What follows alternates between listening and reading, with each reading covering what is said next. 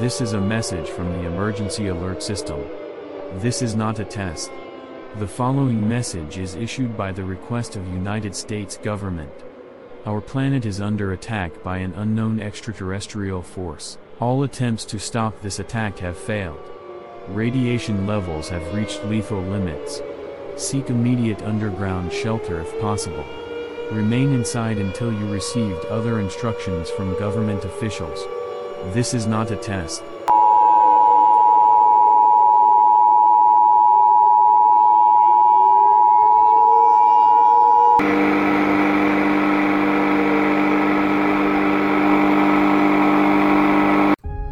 Welcome to The Pattern is Full, a podcast exploring the unknown. We are your hosts, Dan and Dave.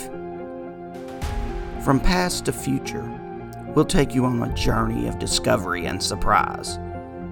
Every episode, we'll uncover hidden patterns and extraordinary tales that will question what you know and challenge what you think you know. From ancient mysteries to cutting-edge science, get ready to explore the unknown. So join us as we dive deep into the depths of the metaphysical and unknown. Come along, and let's see what we can discover together.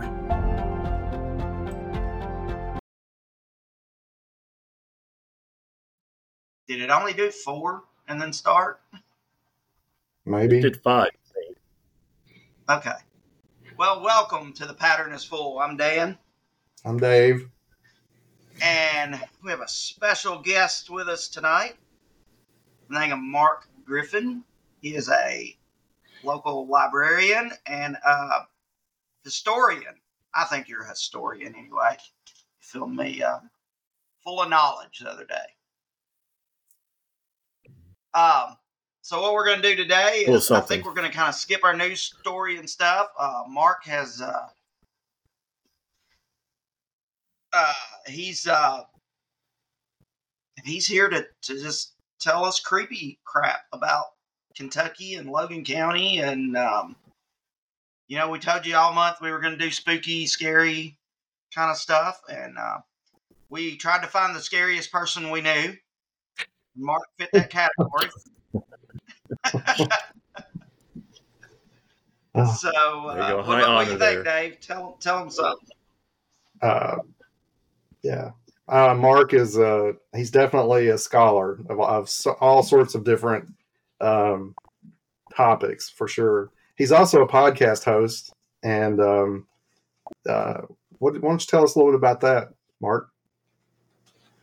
Well, as David knows, we both do a podcast together, Richard Wilson, called 30 Plus Minutes of H.P. Lovecraft, and it's started during the COVID era, and it was just kind of a way to just keep myself active, and it kind of grew from that, and just talk about things that have anything to do with Lovecraft, sometimes very remotely, sometimes right dead on, but it's we pick a wide variety of topics. Like there's like this month we've interviewed Ron Whitehead, the outlaw poet, the official outlaw poet of the United States, who was a good friend of Hunter S. Thompson, and we talk about Hunter S. Thompson, and who was made the subject of at least 3 Lovecraftian type stories and 1 Lovecraftian movie.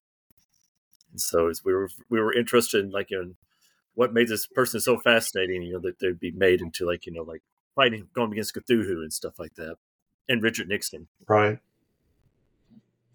So that was well, that was quite a fun little interview. Yes, it was a good episode. It was a great interview. I still think my favorite is probably still going to be the one where you interviewed Dr. Gangrene. But yeah, that's just because as a child I watched this guy all the time, so thought that was great.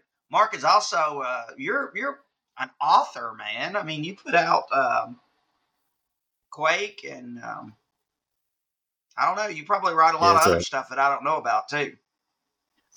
Yeah, there's the monthly zine I've been doing for about almost 30 years, Quake, and it's just whatever I feel like doing that month. It'd be like short stories, interviews. Currently, this month I'm doing weird tales that have some type of Kentucky relation to them. And this month is a little known story that John Carpenter wrote when he attended Western College. And it got published in one of the little student magazines there. And so I picked that one up and reprinted it. And it's called Harlequin. And you think of Harlequin today, you think of like the Batman villain or whatever she is supposed to be today. But it has something to do with her. And it has almost like a Lovecraftian theme because it has to do with an underwater creature. And so it was fun doing that. Yeah. And I've also authored 3 books. One is about the tobacco wars that happened here. And that was what got me really interested in like kind of the history in the area, because I always hear these stories of the night riders ran this county, and I was always curious who these night riders were. And so I started delving into figuring out the history about them. And one's kind of a pictorial history book about Logan County. And some people said that I make Logan County more interesting than it deserves. But I wanted to make something that, that people who saw the book who weren't from Logan County would want to come here. But those who did live here would go like, I didn't know that. It would be something to surprise people. And then the 3rd book that got published is about Tom Ray, one of the big political figures in this area. Well, the power behind the throne. That's cool. Now go ahead. I was just Gotcha. We have a football team here called Ray Stadium that is named in honor of him. So that was I was always kind of fascinated with him, and he was involved with the tobacco wars. And so after I did that research, I wanted to dig a little more deep into him. And when you dive into that, you get into a lot about Logan County politics. So now there was a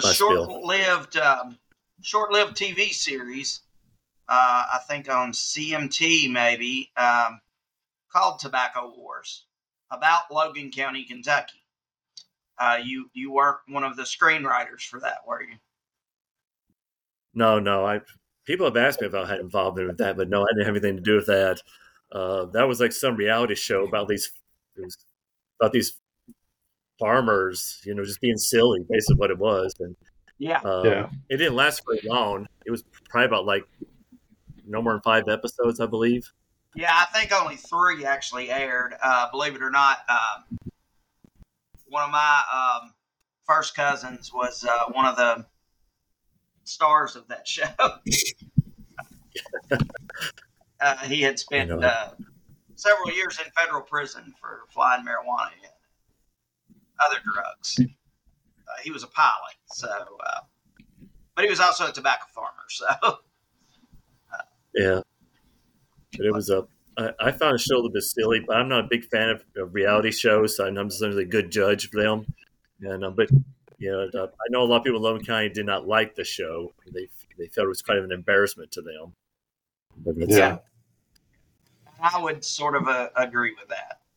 So for those, I think I watched a few minutes of one episode, and it was pretty bad. Well, since I grew up where it was originated out of, which was Adairville, Kentucky, I knew everyone that was in the show, and I watched it to see how much reality was actually in it. And I would say it was fairly scripted, if you want my opinion. Heavily scripted. I was wondering how much acting was going on in that. Yeah, because it didn't. And it was not. I was very wondering, good like these people, not good acting. Because I'd often wonder, because it seemed like they were like they knew if cameras in front of them, and so they were behaving in such a way. And that's so one thing that. Right. I'm not sure all of our listeners know exactly where we're at. We've told where we're at. We're in Logan County, Kentucky, and we're close to Hopkinsville, Clarksville, Tennessee, Nashville, Tennessee, Bowling Green, Kentucky. Like we're kind of right in the middle of all of those places. So, Mark here, as we said last week, are you the leader of the Past Finders? I know we brought up that you were doing that last week. I guess I'm the de facto leader now. David Gein had been the leader for a long time, but when COVID hit, he kind of like killed the organization. And a lot of people were asking about it coming back, and he had no interest in it anymore. And so I kind of like took it over after that. And so I've been getting the guests who appear on there and talking about different things. Like for in relation to this show, we had one about the Mantell plane crash that happened, and which is about the Air National Guard unit from Louisville who came down to like hunt for UFO and ended up crashing in Frankfort, Kentucky. That happening. And we had like some people from Frankfurt talking about that, showing pictures, and they even had a piece of the metal of the plane that didn't get confiscated by the government, and so they still had that relic. And so that was interesting. And like this month, we did a one about the connections that the movie John Carpenter's Halloween has with this area. He made a lot of references to Bowling Green. This is where he grew up, and then there's also references to Russell. The Charlie Bowles of Russell, they mentioned the first Halloween as a real person. He was he ran a movie theater here, and him and John Carpenter did not get along at all. And so basically in that movie, he kind of implies he's going to be a mass murderer. And so, which is actually not too far from the truth, because he was accused of killing his son-in-law. Hello. There's Princess Cthulhu and Kid Cthulhu. Or no, who's that? That's someone different now. Mr. Mark don't see me. He does. I see you. Hello. Anyway, but that's the John Carpenter was always kind of fascinating me, and all his little references made. Oh, and just so you guys know, if we get a little choppy or whatever, I keep getting a little note that pops up here that says not to worry, that once everything's uploaded, the final recording won't be that way. So if we get a little choppy, apparently when this is all said and done, the recording will be good. Okay. It records you locally and then uploads that. So even if we're not catching you like we should, then you'll still be the final product will be fine. Yeah. So, okay. One thing, Mark, when we do finish this up, if you see your name over here on the side, make sure that upload percentage gets to 100% before you kill your computer, so it gets all uploaded. Okay. Well, anyway, let's it's recording. Unless you got anything else, Dave, you want to let Mark jump into it? Yeah. Scare us to death, man. Alrighty. Well, I'll start off with the Chamber of Commerce. Like if you went to the Chamber of Commerce, that's where what ghost stories are. I'll start off with those first. The most famous being the Sexton House. That was the girl that's the 2-story house that's on the corner of 9th and Nashville streets. And a lot of people assume that the family is called the Sextons, but that was just the name of the profession that we call cemetery takers and cemetery caretakers in Kentucky. And he was a caretaker of Maple Grove Cemetery. And the story goes like he had a daughter. No one knows who exactly the real person is, but they've always been nameless in the stories. And she met a boy, and she wanted to go to a picnic with him. And so that she got really excited. So she got a nice dress and everything and was getting ready for it. And also a rainstorm came down. And her mother told her that you can't go, you're going to ruin your dress.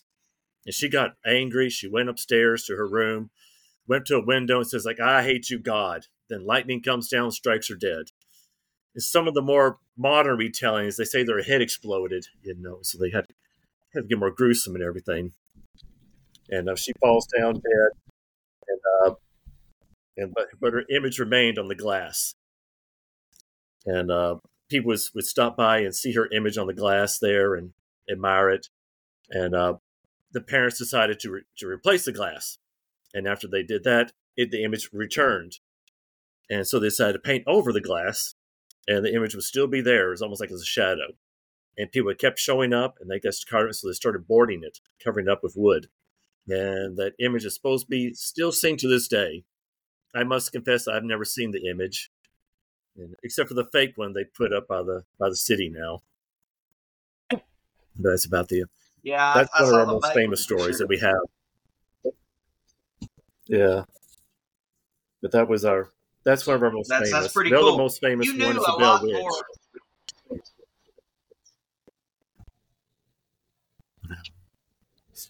I was just going to say you had a lot more history on the Sexton House than we did last week, right, David? Yeah. He had a few more details that we left out. So Yeah, Anyway, carry on. I didn't mean to I've been interrupt. inside the Sexton House. That's okay. I've been inside the Sexton House and got to see it and what it looks like. One of the other famous ghost legends here is actually nearby Adams, Tennessee, the Bell Witch. And according to that, from 1870 to 1821, the Bell family and local area was mostly attacked by an invisible spirit that was able to speak to people, and a lot of times would do some shape shifting and would do physical attacks on people, like would slap the youngest of the Bell family, Betsy Bell, and would torment the head of the household, John Bell. And these legends, and she kept just doing this up until she died. I mean, up until John Bell died. And but the stories about her persisted; they kept being told. And then uh, the first known mention of them written in newspapers was in the 1850s. Uh, but they called her the Bell's ghost at that time period.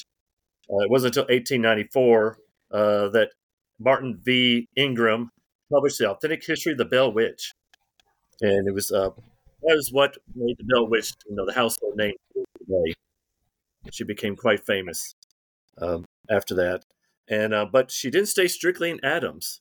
There are a whole bunch of stories about her being in Todd County, going over across the state line. And she's supposed to have haunted the Stagecoach Inn over there. And there's a mill on the Elk Fork Creek that she would turn on the machinery in the basement. And she even set fire to another feed mill there. And she's supposed to have haunted Dr. Hank Bell and his sister Martha, who were descendants of John Bell. Martha said she didn't like those visits and almost died in a car accident near a bridge because of the Bell Witch. And while on the subject of the Bell Witch, there's supposed to be 3 curses that the Bell Witch was given to Guthrie. And the first one was a mill that caught on fire, but no one has ever said what the other 2 were of the curses. And while on the subject of Adams, Tennessee, there was another creature that roamed Robertson County, Tennessee, called the Carr Creek Critter. It's been described as a roaming hyena, a mountain lion, a marsupial wolf, or a large bobcat. It would chase the livestock of farmers. It roared like a wildcat or panther. Buck Evans, who was a pig farmer there, said his pigs were too terrified to eat. Civil defense men went searching in the creek for it one night. 2 of them swore something passed them and jumped into the water. 2 dogs and a calf belonging to other farmers were killed. And this happened from June to September of 1966. And after that, the Carr Creek Critter disappeared. But it still fascinates a lot of people. And this goes on kind of more, not so supernatural, but kind of more of conspiracy theories. Jesse James and his gang robbed the Nimron Lawn Bank in Logan County in March of 20th, 1868. George Shepard was arrested for the crime, and his cousin Ollie Shepard was what was called assassinated according to his tombstone. Conspiracy theories say that Jesse James was a member of the Knights of the Golden Circle, a secret society started in Lexington on July 4th, 1854, and after the Civil War became dedicated to restoring the Confederacy. James was robbing banks to provide funding for the cause. James and others would bury money and gold across the Southwest and left signs on how to find them. There are rumors about a hill on Franklin Road where he's believed to have buried money after that robbery. One man found a carved rock with the letters JJ on his property, and is believed this key to the treasure. There's no indication whether he actually found the treasure or not. Story goes that there were 2 Jesse Jameses that actually existed. They both robbed banks at the same time period, which explains how the bandit was seen to be everywhere when it came to robbing banks. After one of them died in 1882, the other one was on his own. He would become the one known called J. Frank Dalton. And another member of the Knights of the Golden Circle was John Wilkes Booth, the same one who assassinated Abraham Lincoln, except he didn't die April of 1865. He became heavily involved with the secret society, traveling to other countries, and working with J. Frank Dalton in Gainesbury, Texas. Booth's fate is a mystery. He may have gone on by the name of David E. George. He committed suicide January 14th, 1903 in Oklahoma, and his secret might have gone to his grave if not for a friend of his, K.L. Bates, who publicized that he had been the assassin. Another version goes that Dalton poisoned George for breaking his oath to the Golden Circle. His mummified body was rented out to carnivals and sideshows. A third account says Booth traveled to Tennessee, becoming John W. Burks. He married a woman and fathered a child. After dying in 1871, Booth would be buried in an unmarked grave in Erin, Tennessee, which is not far from Clarksville. My father is from Erin. He grew up hearing the legends about John Wilkes Booth living there, and we even took a trip to the cemetery to see what it would be like. We never could find any indication where he may have been. The son, Clay Kerr, did not learn the truth of his father until he found an autographed photo of Booth dated December 20th, 1867. And those are kind of like the better known stories that we have in Logan County. Hey, some of the just a quick question: did you ever hear anything about Jesse James making carvings in Savage Cave in Adairville? There are legends of him being in several caves. He's supposed to have hid out there. I don't know of any I haven't heard about any carvings, but he's supposed to have hid out there at one point. And there's also a cave close to Springfield. He's okay.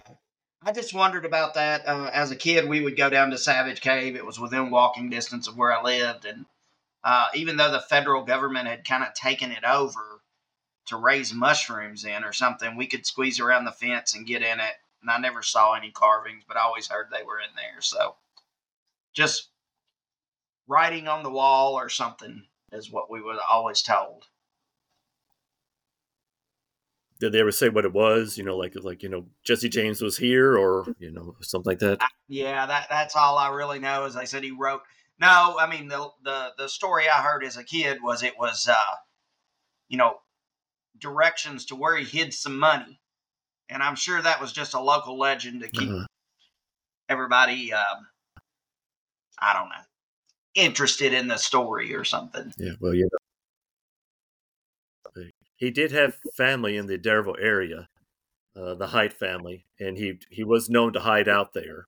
In fact, two of his cousins from the Height family joined his gang, and one of them died, and after being released from prison, and he's buried. He's the only known member of the Jesse James gang, buried in Logan County, and that's Clarence Height.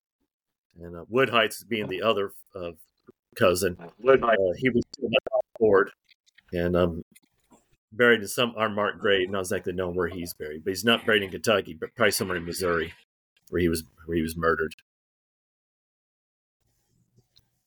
Anyway, if you want me to go on, I can continue on with some of the other stories. That was on my mind, and I wanted to ask it. No, I was curious about that. I'm glad you said that. One of my favorite ghost stories is about the ghost train. In the community of Oakville, south of Russellville, you will find the Beecham Road, also known as the 4-mile stretch. Before it was paved, it was known as the railway for the Adairville Dinky, a train that traveled between Russellville and Adairville with a few stops in between.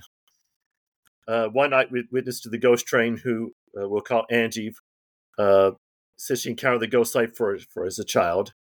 And she talked about how, one evening type, a group of teenagers and adults have come back from a moonlight party from the school. And they're walking down the train tracks. And someone yelled that the train was coming. And they thought it was running awfully late because they could see the light. And so they stepped off the tracks. And the light got closer and closer. All of a sudden, it started going up into the air and then exploded like a Roman candle, and sparks falling over the tombstones. And she told everybody about seeing the ghost train the next day at church, but no one believed her. And everyone who had seen it refused to confirm her story. And after a point, she thought she was making it up. But she claims that she saw it again a few years later while walking down the tracks. And there are some people who've also made claims about seeing the ghost train.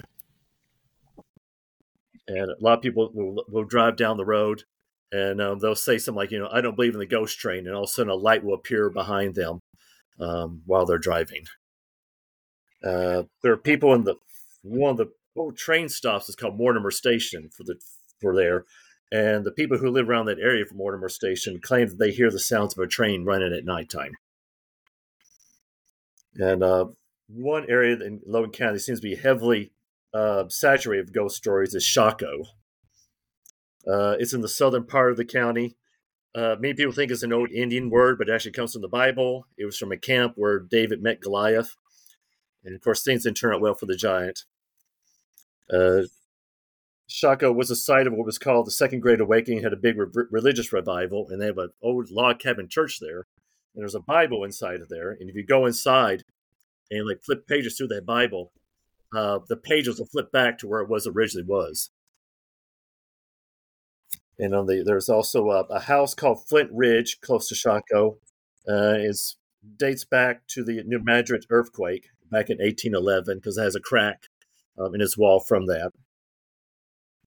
And it was built by the Baylor family. And Mrs. Baylor, even though she moved away, her ghost loved the place. And after she died, she came back and haunted the old Flint Ridge. She was sometimes referred to as the Lady in White. And she seems to have loved the children, but she would chastise them for telling fibs. She would move the furniture around the house. And she would move around, and the McCuddy family, who was living at the time, started carrying a revolver because they thought someone was breaking into the house. And they didn't find anything, and but they still kept hearing things at nighttime. And let's see, they searched and they could not find anything for intruders. Still, the noise continued. And then after a point, it sounded like it was things are all, they nailed down the furniture at one point. And that would start being uprooted and be moved around regardless whether it was nailed down or not. And so that was one of the favorite stories. She's not the only Lady in White that's ever appeared in our history. At the Homer Cemetery, which is in the north part of our county, a woman in white blonde hair with her wind blowing in the wind would appear at the grave of a soldier. She is seen with a sketch pad and would be drawing. And a second woman in white would be at Harmony Hall, which is on the Clarksville Road, not too far from the old Ed's Barbecue building.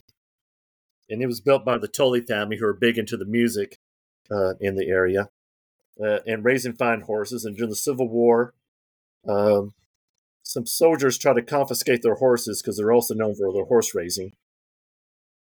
And so they hid their horses in a nearby cave. And they also hid a lot of their silver from the soldiers as well. The Confederate soldiers were very upset about what was not being able to find the horses, so they burned the tablecloth off a table and threatened more damage. Holly's wife was pregnant at the time, and they locked her up in the veranda. And she would come but they escaped by climbing down the veranda. And let's see, I'm trying to get the point. Oh yeah, it was also used as a hospital during the Civil War. And there'd be blood stains on the hardwood floor. And so there'd be a lot of appearances of Confederate soldiers appearing during that period. One kid got sick, and a woman in white would start appearing over that and taking care of the kid, making sure the kid stayed in good health. And then we also have our Bigfoot in Logan County. They've been spotted in Spall, also called the Monster of Antioch. It was known for attacking farmers' cattle. Bigfoot's been spotted at least twice in Hollow Bill. And then also in Lewisburg and also near Russellville and also on the Gasper River near Auburn. And been spotted in other places nearby like Mammoth Cave and Land Between the Lakes, which has the famous beast of LBL. The residents of Beachland talked about having the ghost lights that appear there. In my area where I live, people talk about a panther appearing in front of people's cars. I've never seen the panther. And at the Arnold Cemetery in Lewisburg, people talk about a mechanical bird that would watch over the grave of Ella Sylvie. And I'd been to the cemetery trying to find it, and I never could find the mechanical bird they were talking about. The Diamond Springs area had a witch house. I've yet to find much else about what this witch house was. A cave near Mossy Hill, you could hear a man playing a violin. Legend has it that he went to the cave and was playing the violin for the acoustics. And even though you can still hear him playing to this day, you cannot find him. And one newspaper report that I found in the October 10th, 1902 Herald Ledger was Asa Long ran over creation by a ghost one night last week from Cave Springs. A monkey-faced owl was spotted in Adderville in 1911. And there are legends that Miss Carrico's ghost haunts Stevenson Elementary School. Since both of y'all have some affiliation with the school, you ever heard anything about Miss Carrico's ghost?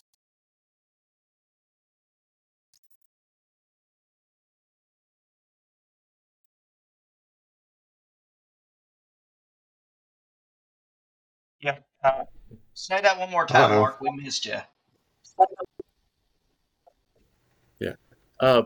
Talking about Miss Carrico's ghost is supposed to haunt Stevenson Elementary School. I was wondering if y'all had ever heard any legends about that. I have not heard that legend, but in the preschool wing of that school, we have had some so-called what we consider to be hauntings.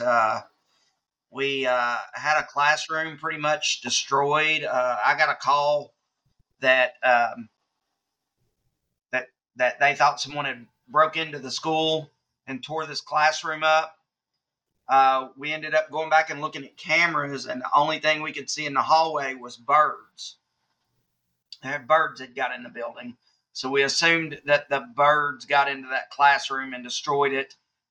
We also, during COVID, I had one of my guys that worked for me doing after hours spraying with electromagnetic sprayers, whatever they're called. There was a sprayer was supposed to kill COVID within 3 seconds or something, and he was in this same classroom that supposedly the bird had the issue with it got destroyed, and he said the bathroom, being preschool, or kindergarten classrooms have bathrooms in them. He said the doors kept slamming in the bathroom and the lights would go on and off. And he literally looked at me and said, "I ain't spraying that room no more, man." And you remember me talking about this, right, Dave? Yeah. I do, yeah. There is some activity, I guess, that has been known in that school. So, kind of cool. That's interesting. Yeah. The Plainview Church is supposed to have some ghost sightings there. I haven't heard anything more about that. The rattlesnakes in the Buena Vista area have gone like the mythical proportions. Buena Vista was an old hotel and kind of like a spa. And they say that the rattlesnakes there were the size of stovepipes. Yeah. And there's an Eldon Hildebrand who was working at the patch near the old hotel. He ran over one of the giant rattlesnakes with his tractor, killing it. Eldon counted the rings on the tail and stopped at 11. He noticed a curious pathway and followed it, and suddenly stopped when he heard a whole nest of those mammoth rattlesnakes underneath some brush. He returned to his home, planted a for sale sign, and planted in front of his house, and never returned to his property after that. There was another strange creature that haunts the land of Logan is the headless woman of Ferguson. Ferguson was a community once thriving that was close to Olmsted. No one knows what happened to her head or why she lost it. At least no one's willing to confess why. Her home appeared to be at a cave near a creek, which may be her final resting place. Sometimes she would walk the bridge over the creek and wait for a certain horse-drawn carriage to pass over. If a seat was vacant, she would ride in it. Many men gathered one night at Alonzo's general store in Ferguson, telling their encounters with the headless woman. They spooked themselves so much that they were fearful to leave the store. after that. And probably one of the most bizarre creatures I've ever come across are the ghost legs that walk the grounds of Hampton Park in Russellville. People in their 20s swear they've heard of them all their lives. Anyone who's walked the park at night would be followed by ghost legs. The ghosts would start walking faster and the person would start running. As soon as they reached the end of the property, the ghost legs would stop and turn around. No one would admit what would happen if the ghost legs reached you, but once a dead body was found at the park. So, go figure there. And this was a recent discovery, and I'm surprised that I haven't heard more about it until now. It was the Gladwell ghost, who haunted the home of Samuel Houston Gladwell and his family from March to April 1886, which is near Shakertown. The people would see this apparition. People would come over to see this apparition. Furniture removed, strange noises would come from unoccupied room. Mysterious rancid ice-cold water would be doused on people from the ceiling inside the mansion. A pale bluish light appeared before the Gladwell, causing him to fall unconscious. When he awoke, a wet handkerchief of blood-red color was on him, and it was made of the finest fabrics. The letter M had been sewed on the black silk of it, and the Gladwell was stiff and too weak to rise up and take care of it, and the gun he had in his hand has disappeared. And no one knew where this handkerchief came from. There was one salesperson in Auburn who claimed, that was, I sold that, but he later confessed that he just said that just to drum up business to his place.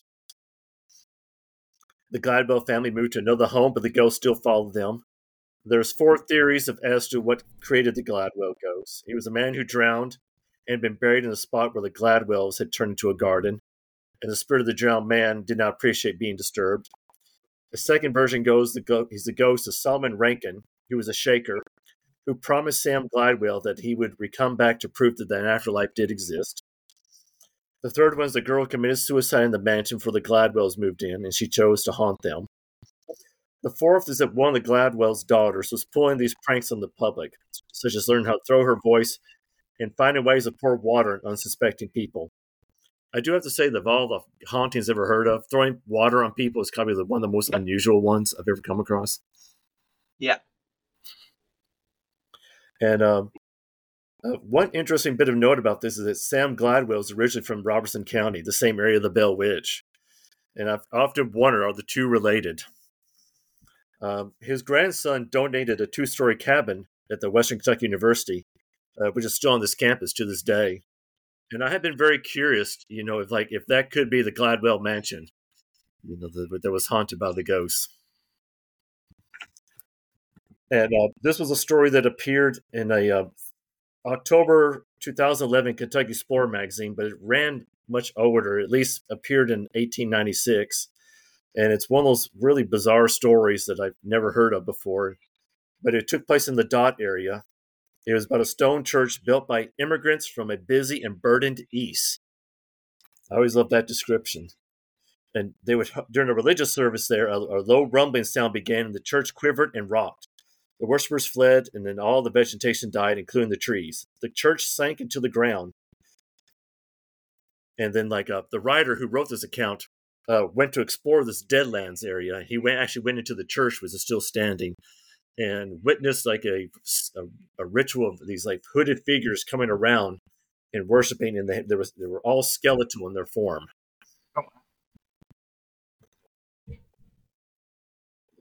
And then we have the airship sightings all across the United States starting April 1st, 1897 in Omaha, Nebraska.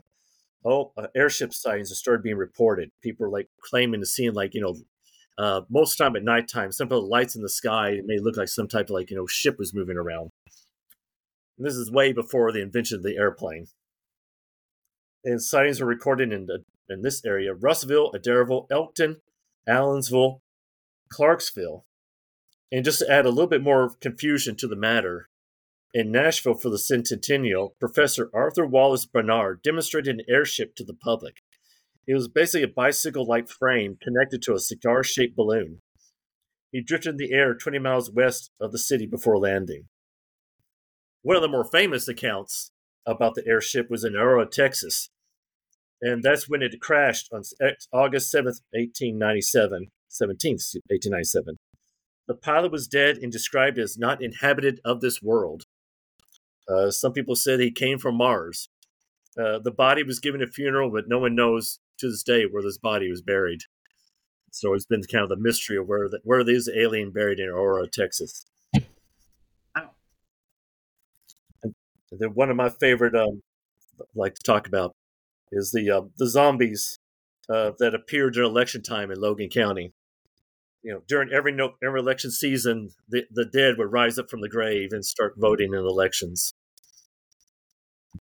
We were known for our dead voting. And Doc Beecham was one of our political kingpins. Was asked, why did he allow that to happen?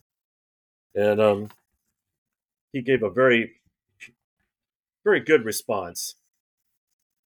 Let's see. Where is it, Doctor? Hold on a minute. Oh, yeah, here we go. They were all good Democrats who would just like to keep on voting for their friends, if they could have. We were just carrying on their wishes, and if we had died first, they would have done the same for us. That's an actual quote from Doc Beecham about the dead voting in Logan County. That's great. Yeah. And so that's a kind of a list of what I'll have for some of the stuff. Any follow-ups or remarks you'd like to make about anything? Yeah, I would, because you touched on some things that I had forgot about. The Chaco, being basically, I grew up in that area. I had heard that story about the Bible turning, if you change the page, it would go back. I had heard that. What was the name of that? Where that was at? That was at that church, at the Red River Meeting House. Yes, they call it. I had always log cabin. I'd never done that, but one thing that we had done as a teenager on a random bored weekend night is go down to a 4 mile stretch and run up and down it in cars and try to find the light from the ghost train. And it made for some very interesting times. And I will tell you that there is a certain spot on that road that you can get on. And I swear to you, it looks just like a train light. And I'm sure it's just a light, but it's right before you get into the Mortimer area where you see that. And it looks exactly like a train light. And when I was in high school, we would load up cars. And if we didn't have anything to do, that's what we'd do. We'd go out the 4 mile stretch and run up and down it literally almost all night, screaming about the train coming. So I didn't actually, until you just told that story, I had no idea that it was an actual true story. I thought it was just something, that somebody had made up and there was, no history to it or anything. So that was very interesting to find that out.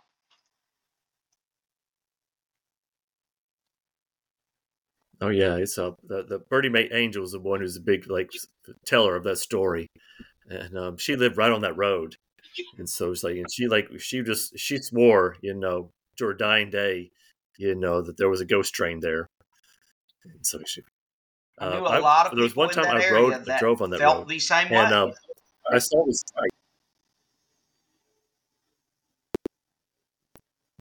Yeah, there was one time I drove on there, and a light appeared. It was like that single train looking light just appeared while I was driving, and I got freaked out by it. And I was like, that can't be the ghost train, can it? And I kept on going, and I kept on going. Yes. And then, one point, where the road starts curving just a little bit, there's this house there, and they set up a lamp there. And that lamp was just the right spot for being like a train light and all that. And I'm just like, Warren, did they do that on purpose, or was that something completely accidental? So I've always wondered about that. But that was that's really cool. That Mortimer area. One of the other things I had heard about being younger, is the panther, the Black Panther appearing in the woods. And it was more in the Dot area. But when I was when I was younger, you got to think this was, I don't know, early 80s. My grandmother and all of them, they would load up the car to go to church every Sunday. And the church was, and it was like they picked up every senior citizen in Adairville to go and ride with us because nobody had cars or they didn't drive anymore or whatever. And on the way there, and I cannot for the life of me remember this lady's name, but she would always, at least once a year, swear, "There's that panther right there." And we would stop at the road and stare at these woods. I never saw it personally, but she would do it almost yearly. She would do that. So who am I to say she didn't actually see the panther? So pretty cool. Pretty cool. Maybe Pretty it was in the interesting dead stuff. worshiping at the church or something. What do you think, Davo? You got anything on that? Yeah, there's a. Yeah.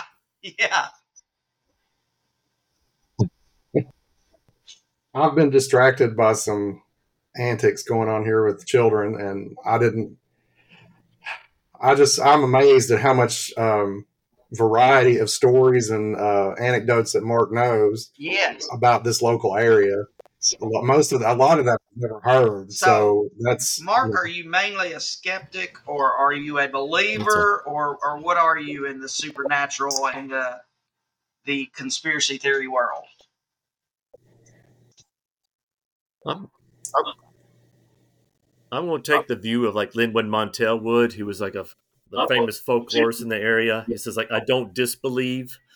He was one of those people. He wanted to collect these stories, but at the same time he didn't want to like belittle these people and like scoff at what they say. And it's like that's not real. So he kind of like wanted to take he wanted to be genuinely interested in them and try to be sincere as possible. And that's the role I take. Is that I want to collect these stories. And I want to collect how they tell it. Yeah. I don't want to put my input in it. I don't want to taint it. I don't want to slant it. Saying it was like this stupid person believed this, or or embellish it and make it more than what it is.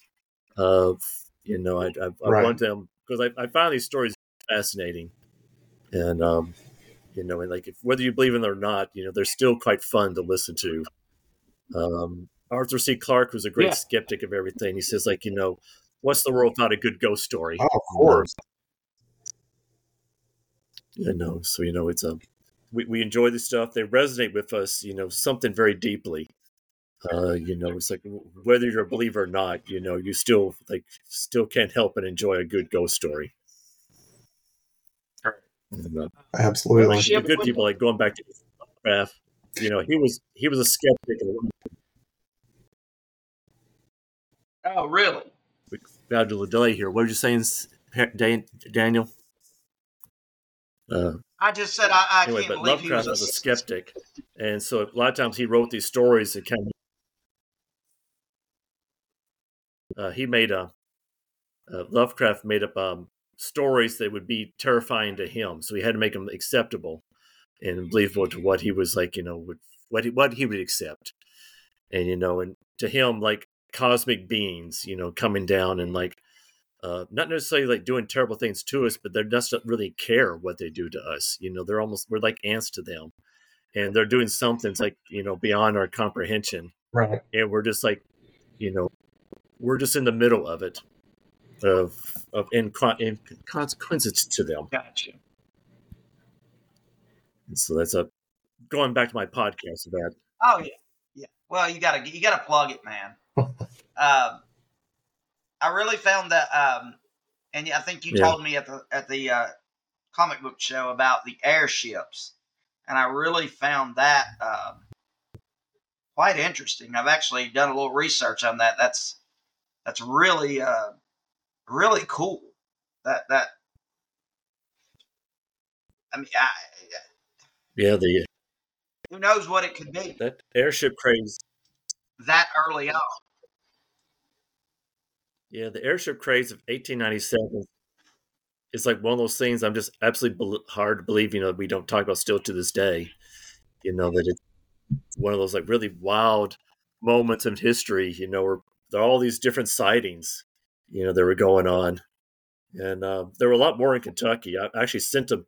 There was some in Owensboro and Paducah, and I contacted some of my friends who are big into his history as well, see if they could find anything else more about it.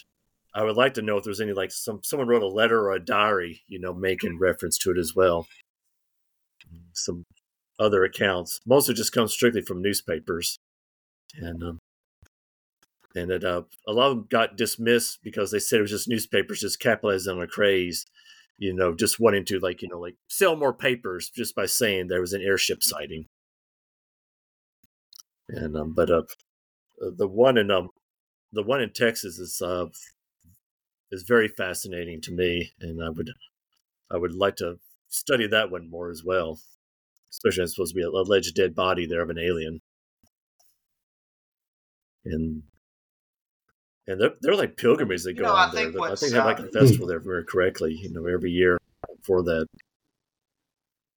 What I think is to have to put yourself in that place and time to think about it, because news did not travel like it does today. I mean, by the time a newspaper printed it, it was, I don't know, a week old or older. Where today we get that news instantaneously.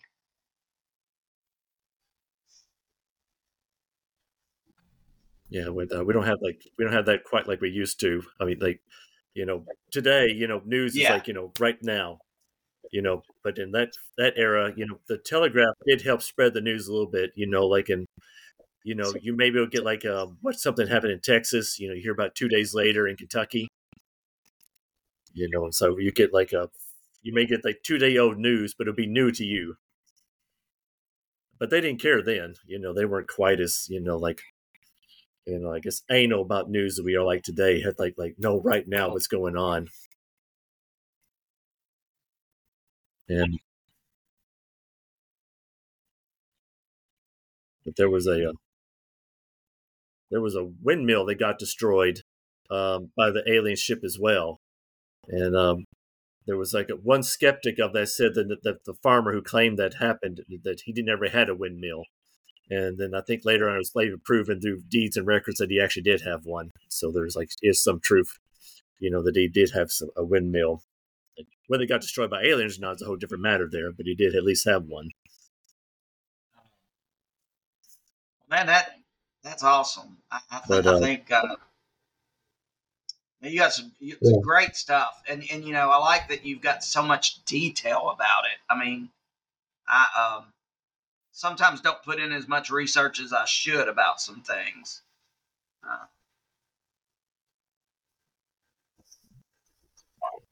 Well, the details are what make it for me.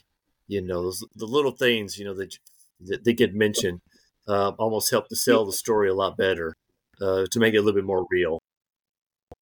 Like so I always like strive to get more of the details. Well,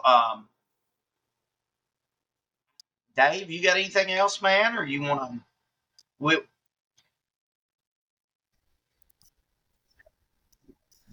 I was just going to ask Mark, what is of those things, those different stories that you mentioned?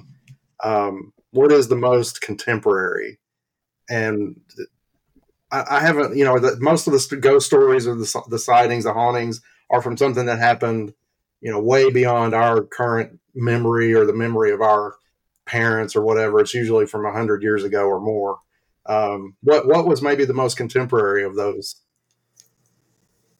I would say the ghost legs is probably the most contemporary. That seems to be like something that's like more modern, because it's not like a story that I've ever heard mentioned before anywhere else. It seems like it's more of a modern group that's talking about encountering this. I never heard like any old man, talking like, like about the old ghost legs or anything like that.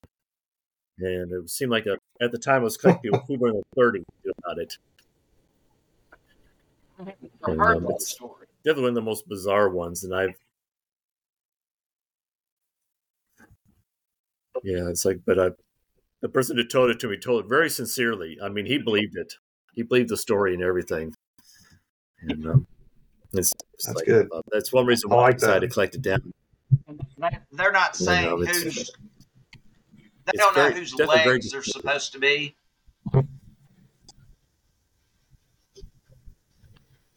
No, there's like no one ever says who they're supposed to be. And so Mamie Van Doren, perhaps.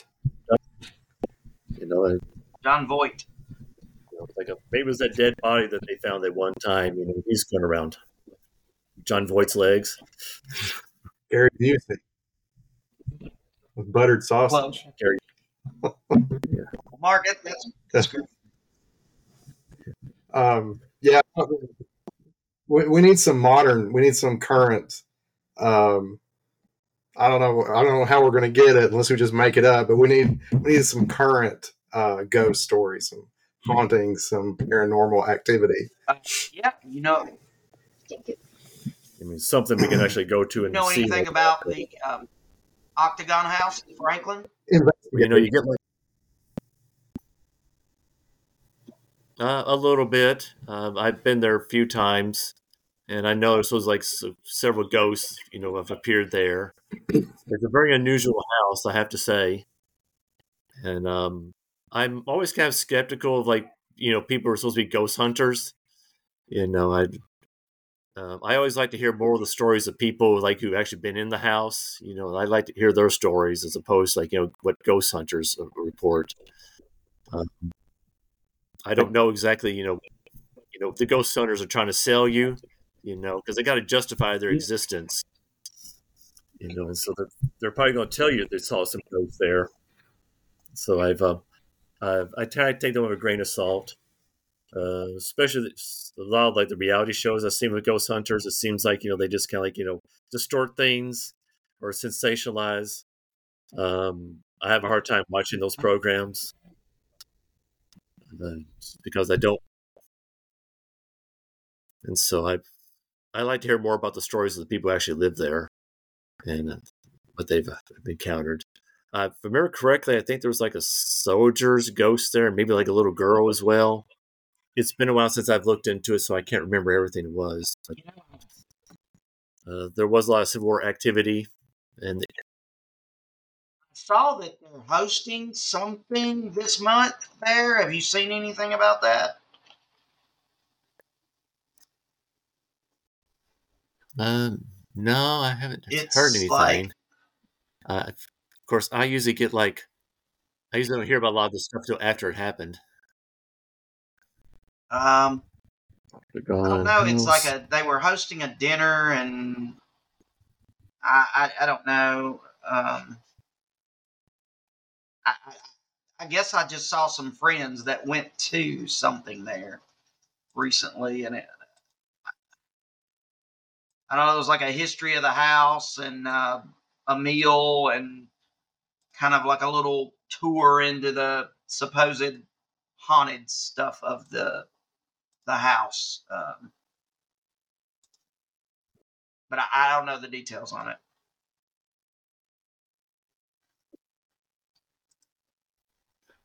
Yeah, I'm trying to look it up now. It's going a little bit slow trying to build it up. But it is a very interesting house. I mean, it's lived up to its name. It's an octagon-shaped house. I've never seen another house quite like that here in this area. I will say that your big stuff about Logan County, the little lag messes us up, I think.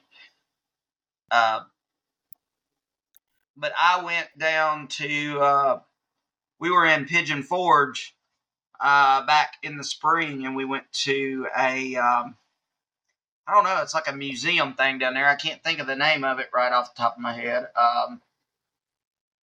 But inside there, they had a whole Bigfoot section.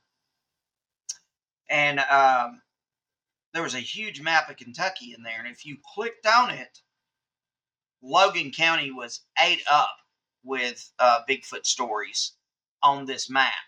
Lewisburg was the main area, Spa Lakes, areas like that. And you could actually click on the little parts of this interactive map, and it would pop up the story that happened in that area about a Bigfoot spotting. And I think the latest one that I saw, or the most recent, would have been like 1993. And there was damage to someone's mobile home there, down closer to the Todd County line, out 106, close to Spa Lake. And it had the people's name and everything. It's a really cool little place. I think it's called maybe, I don't know. It was just raining one day. We were down there and we decided to go do it. I wish I could think of the name of it. It's called something like virtual reality or something like that. But it's a cool little museum type place.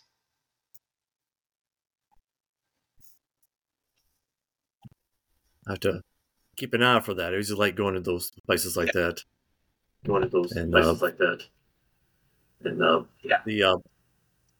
The Octagon House is having something going on. Rise reporting. They're calling it the novice hunt, where you go on a ghost hunt inside the museum. So that's like It's not cheap. It's like $50 per person. So I won't be doing anything soon.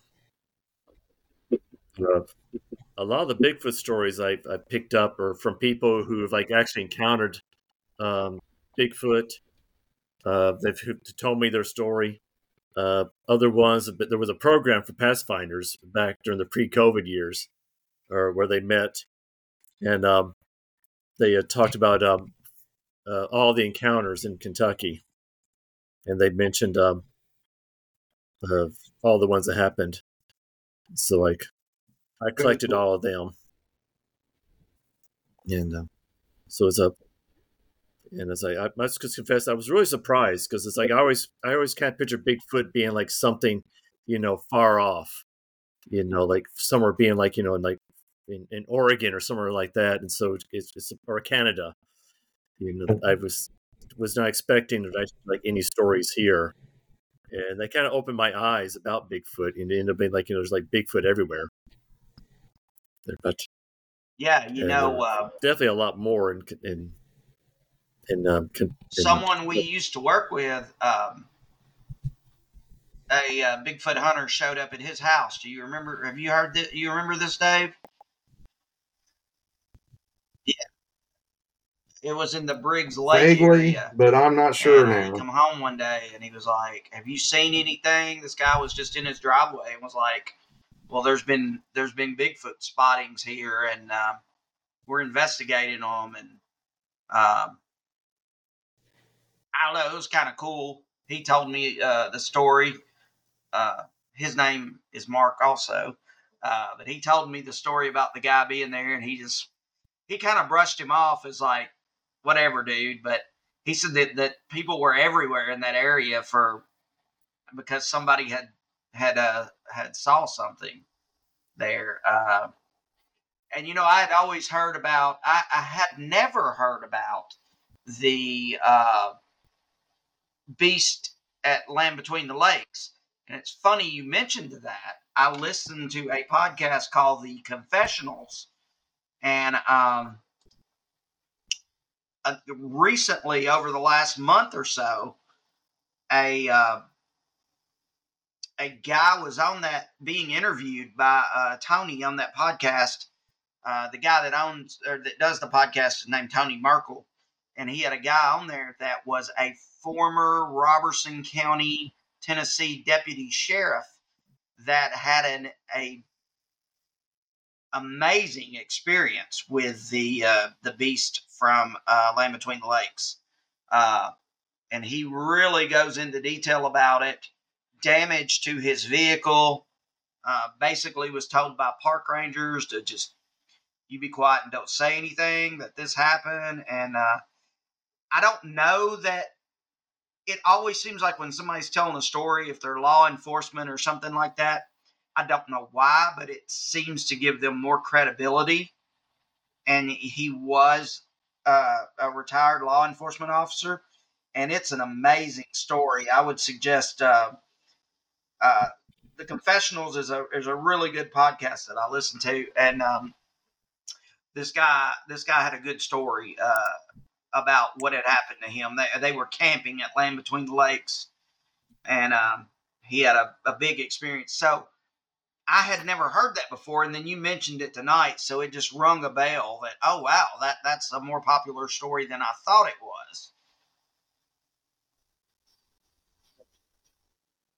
Oh yeah, it's quite the legend. I've seen illustrations people have made of it.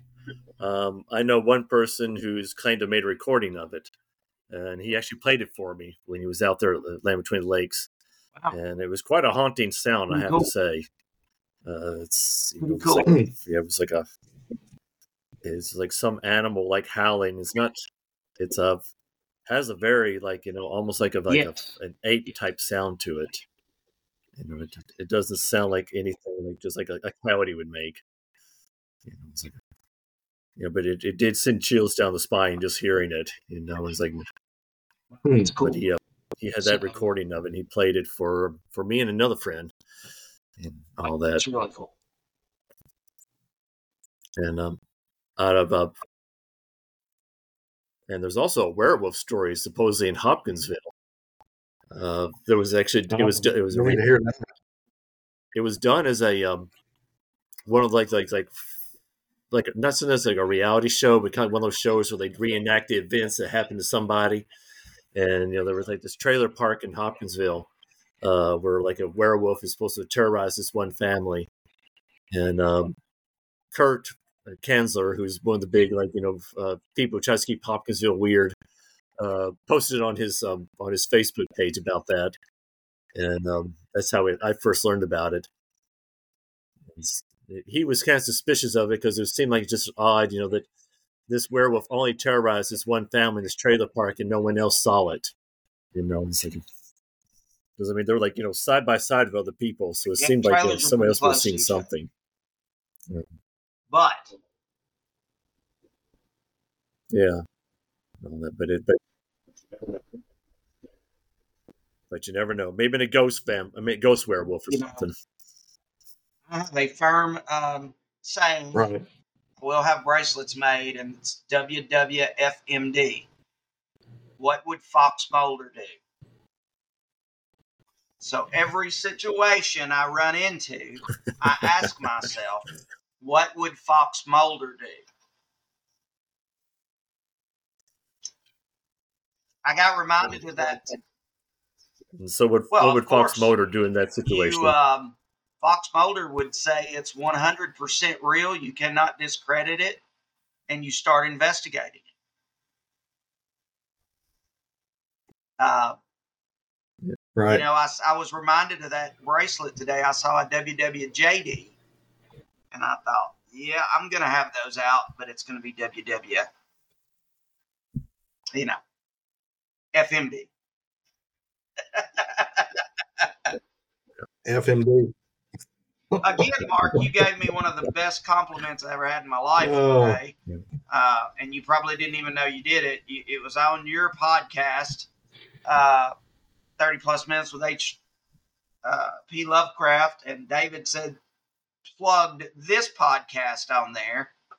And you said, I think Danny's more like the Fox Mulder and you're more like the Scully. And no one can ever describe me any better than that. So there you go.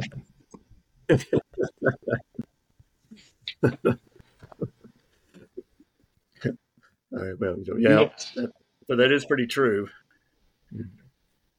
But if you get that bracelet made, let me know. I definitely would like to have one. Well, guys, y'all want to wrap it, or what do you think?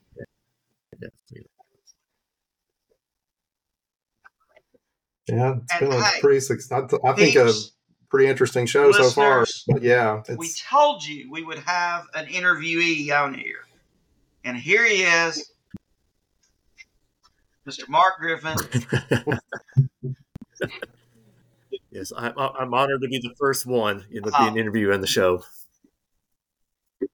All that, Mark's very popular. He's been he's appeared on numerous podcasts in the last 6 months or so. He's quite a podcasting spread celebrity. Yourself a little thin there, man. You know how it goes. You'll blow up and then leave us in the dust.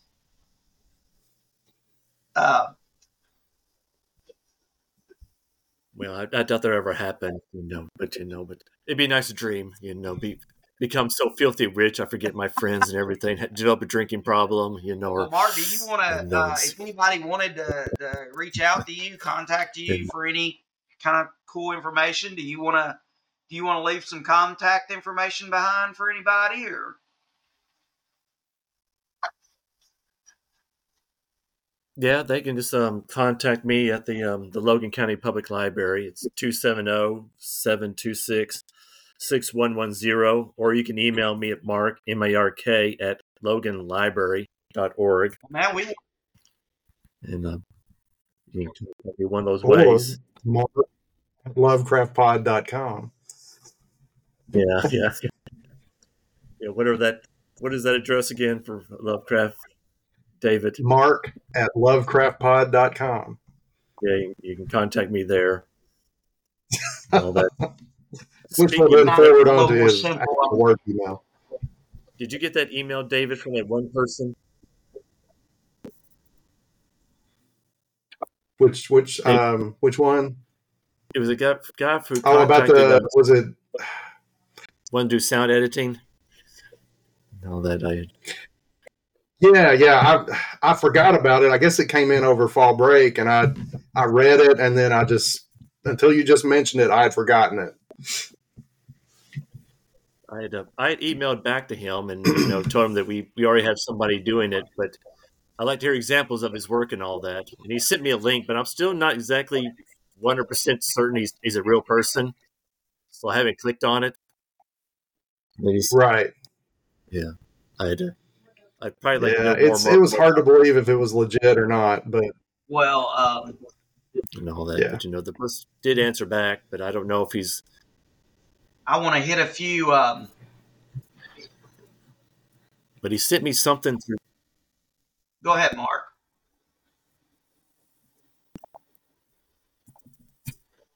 I was just going to say he sent me something through. I forget what the name of that site was.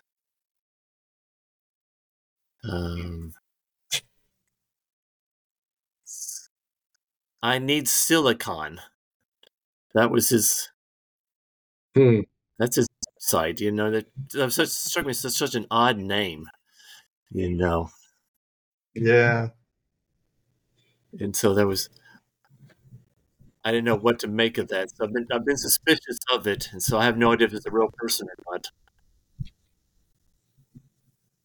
Well, anyway, but that's my spiel. Mark, I think we both want to thank you for being on the podcast, man. Thank you. Our first guest. Well, I've enjoyed it too. Awesome. Thank you for. Loved having you. May we'll have many more. No, let it. We'll definitely have to have you back on. Again, everybody, I want to plug. Sounds good. Plug these guys. Mark and Dave is on that podcast as well. It is 30 Minutes Plus with H.P. Lovecraft. It's great. Like me, I knew nothing about Lovecraft, and now I feel at least I can have somewhat of a conversation about him and not be completely in the dark. Remember, whether you like this podcast or hate it, we would ask that you go and give us a 5-star review on Spotify and Apple Podcasts for sure, because that really moves us up the ladder a little bit. We want to thank. I'm just going to hit the countries that instead of going over the states, since we just done this last week. But the United States is leading our downloads. We got United Kingdom, Australia, Japan, Kenya, and Philippines. So there's one person from Kenya that keeps on it, hitting us up, and we appreciate that from everybody. Also, you can get a hold of us at the Pattern is Full Podcast at gmail.com. And we're on social media everywhere, just Pattern is Full Podcast. Facebook, X, and Instagram, and what's that other thing we're on? TikTok. We're on TikTok too. So, Mark, thank you. TikTok, and the Pattern is Full. Thank you. Signing off. I enjoyed it. Peace.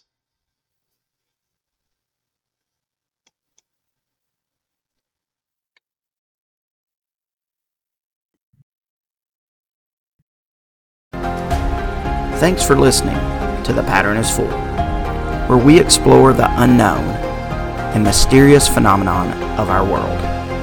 We hope you enjoyed this episode and your mind has been opened to the hidden patterns in this universe.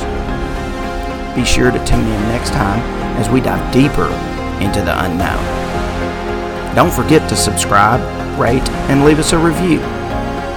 Your support helps us continue to uncover the mysteries of our world. Until next time, keep an open mind and keep searching for the patterns in our world. The Pattern is Full is signing off.